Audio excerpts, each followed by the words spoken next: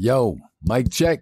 What's up, everybody? You're listening to the Street Pricing Podcast, the only show where proven SaaS leaders share their mindset and mistakes in pricing so we can all stop guessing and start growing. Enjoy, subscribe, and tell a friend. Now, let's break it down with your host and sought-after slayer of bad pricing, Marcos Rivera. What's up and welcome to the Street Pricing Podcast. I'm Marcos Rivera, author, founder, and pricing coach. And today, I want to give you my 5 B2B SaaS anti-predictions for 2024. We're going to take a different cut. And, thinking about it out there, there's a lot of noise, a lot of people talking about what's going to happen in 2024. I want to talk about what's not going to happen in 2024 and what it means for B2B SaaS leaders like you all. All right. So listen up, because I disagree with a lot of the stuff, a lot of the pundits that are out there. So let's jump right in. All right. So my first anti-prediction for 2024 is that sales will not get easier in B2B SaaS. All right. What I mean by that is it was an uphill battle in 2023, right? The last stat I read was 34% of sales reps hit quota. And that's a scary number.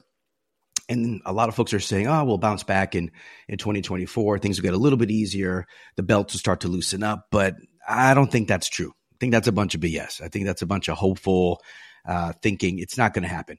Sales will still remain tough. I think in Q1, a lot of the results of all this fiscal responsibility and this gear towards profitability is going to start showing some really nice numbers. Folks are going to like it. That's going to play well into 2024. They're going to keep the ship steady and continue to make it tough on new sales. And so the bar is going to be high. What does that mean? That means for you all in B2B SaaS world, you don't want to take this for granted. You have to keep your friction super low in your pricing and packaging and in your contracting, right? So be careful. Long-term commitments, CPI plus 5% is going to be really hard to get. All these key things. I would resist discounting, but I would make sure that you remove any friction points, especially in contracting. All right. My second anti-prediction for 2024, right? Moving into the second one, I'm going to get into AI for a second, because everyone's talking about how AI is going to continue to explode in 2024. AI adoption will not outpace last year. I think it's still going to keep going. People are still going to keep grabbing it. But in my point of view, it's going to start moving from play I to may I. What I mean is I don't see this continued rapid adoption without the really hard truths of how people change behavior. And the hard truth is that it takes effort to change, okay? It takes time to change. People can pick something up and they can find it cool, but until they apply it to something and actually change their habits, then they're really not going to fully change their processes around it, which means they're not going to fully integrate it, which means you can't adopt it. And so the point here is that I think the wall of scrutiny is going to start coming up. I think you're going to see a lot of worries about which use case am I really going to apply this in? And is this safe? Is the information and privacy and all the security aspects around it going to be addressed? And as that begins to play out, you still have, by the way, heavy costs. Like AI is not free to produce. Like all this processing power comes from somewhere. And it takes time for those costs to go down as well. So AI is going to keep on moving. Great. It's going to keep plowing forward. I don't see it outpacing 2023. What that means for you is that if you're a B2B SaaS company and you're trying to implement some kind of AI in your product, I would be careful about trying to over monetize it this year. Okay. Continue to make it easy for people to come in and adopt. And heck, even take some of that AI and make it part of your core product so they can taste it without a lot of friction. And then you can begin to monetize that as they discover the right use cases that they want to apply it to. Number 3, my third anti-prediction for 2024, it's all about these startups. And the big word out there is, look, all these startups are going to crash and burn in 2024. I think startup apocalypse will not happen in 2024. Okay. I think startups will fail at the same rate they've always been failing, which is still pretty high. Like the last stat I read was like 86%. Okay. So most of them are still going to fail, but there was a huge influx in the last few years, especially last year. So yes, there will be more coming out. And what does that mean for you as a B2B SaaS company? I would lean in to your tenure and to your established reputation and to your customer base, okay? It is more valuable when you see a lot of companies shutting down and crashing and burning, then the buyers start to look and say, ooh, there's a lot of value in someone who's been around for a little bit, who we know is going to be around for a few years more. So lean into that. And I would start thinking of some promotional or leaner entry points into your product to scoop up a lot of those customers. All right. So that is number 3. My 4th anti-prediction in 2024, a lot of talk about usage-based pricing too, okay? And nothing wrong with usage-based pricing. I think it has its place. I think consumption-based pricing has been making a lot of waves. I do not think usage-based pricing will overtake subscription in 2024. I think it's still going to keep moving along, grabbing attention of certain companies that I think will really need it. But let's be real here. I think looking at the trends, I saw a report, 22% growth in usage-based pricing across B2B SaaS companies. And that was flat year over year. And it actually even came down a little bit from the COVID years.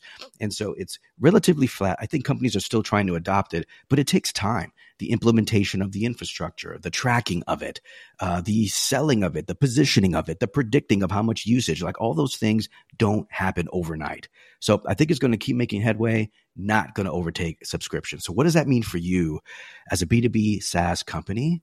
I mean, look, I think you should already be testing usage-based pricing as part of your models, but going and leaning into, say, a hybrid model is where you want to start first. You don't want to completely leap into usage-based, especially if you're still building out the capability and the infrastructure. So test a few hybrid models. That is usage and subscription flat mixed, and that is going to lead you one step closer to usage-based pricing.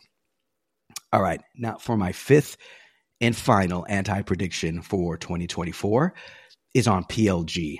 And listen, y'all, I am not fully on this train that everything's going to be PLG, in the next 5 years. Listen, I think PLG also has its place. I think especially for like smaller deals, ACVs under 10K, maybe ACVs under 25K, PLG works really nicely.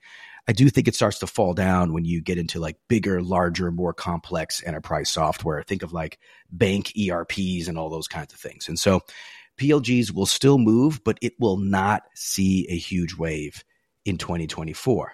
All right. And you think about, a lot of great stats that are propelling PLG, right? 83% of $100 million companies and up were PLG. You also want to look at, the Snowflakes and AWSs and Datadogs of the world have a lot of elements that make PLG very easy for them, meaning very quick, easy entry, very easy adoption and monitoring and tracking of all that. And a lot of products, especially those that were built maybe more than 5-6 years ago, don't have that already built in. They have to go in and expand, build it. And also that changes the sales motion, that changes the customer success motion, that changes positioning, that changes a lot of things. And you got to be careful because remember, they still have a big customer base that they would also need to address and either migrate to the new model and so on. Again, doesn't happen overnight. And so I think PLG will continue to plow ahead. It will continue to gain share and people will start adopting it, but not to the pace everyone's talking about. It is not going to take over in 2024. All right. So as a B2B SaaS company, I would say invest in PLG, invest in easier onboarding, maybe also invest in some self-service capabilities in your product. But you're not going to flip that switch overnight. I would say just keep moving to making your product easier and quicker to adopt and to make it easier to sell and buy. All right. So those are my big 5 anti-predictions for 2024 in B2B SaaS. And look, I owe it to you guys to keep it real and offer some real perspective. So I know these are different than what you may be reading out there, but there's still a lot of good stuff. So I would continue to keep your eyes focused on the prize for 2024. Stay lean, keep friction low, experiment in the right places, and keep delivering that value, right? That's all I have to tell everybody here. And take these lessons forward, please, and make sure that you have a fantastic 2024. All right. So remember, stop guessing and start growing. Until next time. Thank you and much love for listening to the Street Pricing Podcast with Marcos Rivera. We hope you enjoyed this episode and don't forget to like and subscribe. If you want to learn more about capturing value, pick up a copy of Street Pricing on Amazon. Until next time.